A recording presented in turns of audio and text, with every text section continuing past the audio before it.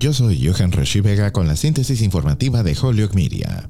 Ante la creciente presión para aliviar las restricciones pandémicas, la Casa Blanca insistió el miércoles en que está haciendo planes para una fase menos disruptiva de la respuesta nacional al virus. Pero los estados impacientes, incluido Nueva York, dejaron en claro que no esperan a Washington a medida que crece la frustración pública. La gobernadora de Nueva York, Kathy Hochul, anunció que Nueva York pondrá fin a su mandato de COVID-19 que exige cubrirse la cara en la mayoría de los lugares públicos cerrados, pero lo mantendrá para las escuelas. Illinois anunció lo mismo. A principios de esta semana, Nueva Jersey, Connecticut y Delaware revelaron planes para unirse a los estados que han levantado o nunca han tenido requisitos de máscaras para sus escuelas, y Massachusetts hará lo mismo a finales de mes. Biden, quien durante mucho tiempo prometió seguir la ciencia al enfrentar la pandemia, está acorralado esperando nueva orientación de los funcionarios federales de salud, quienes hasta ahora todavía recomiendan que casi todos los estadounidenses usen máscaras en la mayoría de los entornos interiores. La Casa Blanca dijo el miércoles que estaba comenzando a prepararse para la siguiente fase de la respuesta a la pandemia. En defensa de Biden, la secretaria de prensa Jen Psaki reconoció que si bien la gente está cansada de las máscaras y entendemos dónde están las emociones del país, la administración está siguiendo los consejos de expertos médicos que se basan en evidencia científica.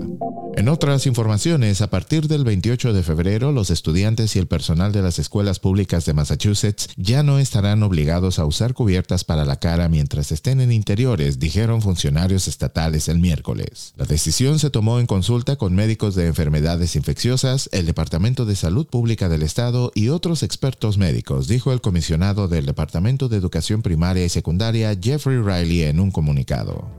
Yo soy Johan Rashi Vega y esta fue la síntesis informativa de Holyoke Media a través de WHMP.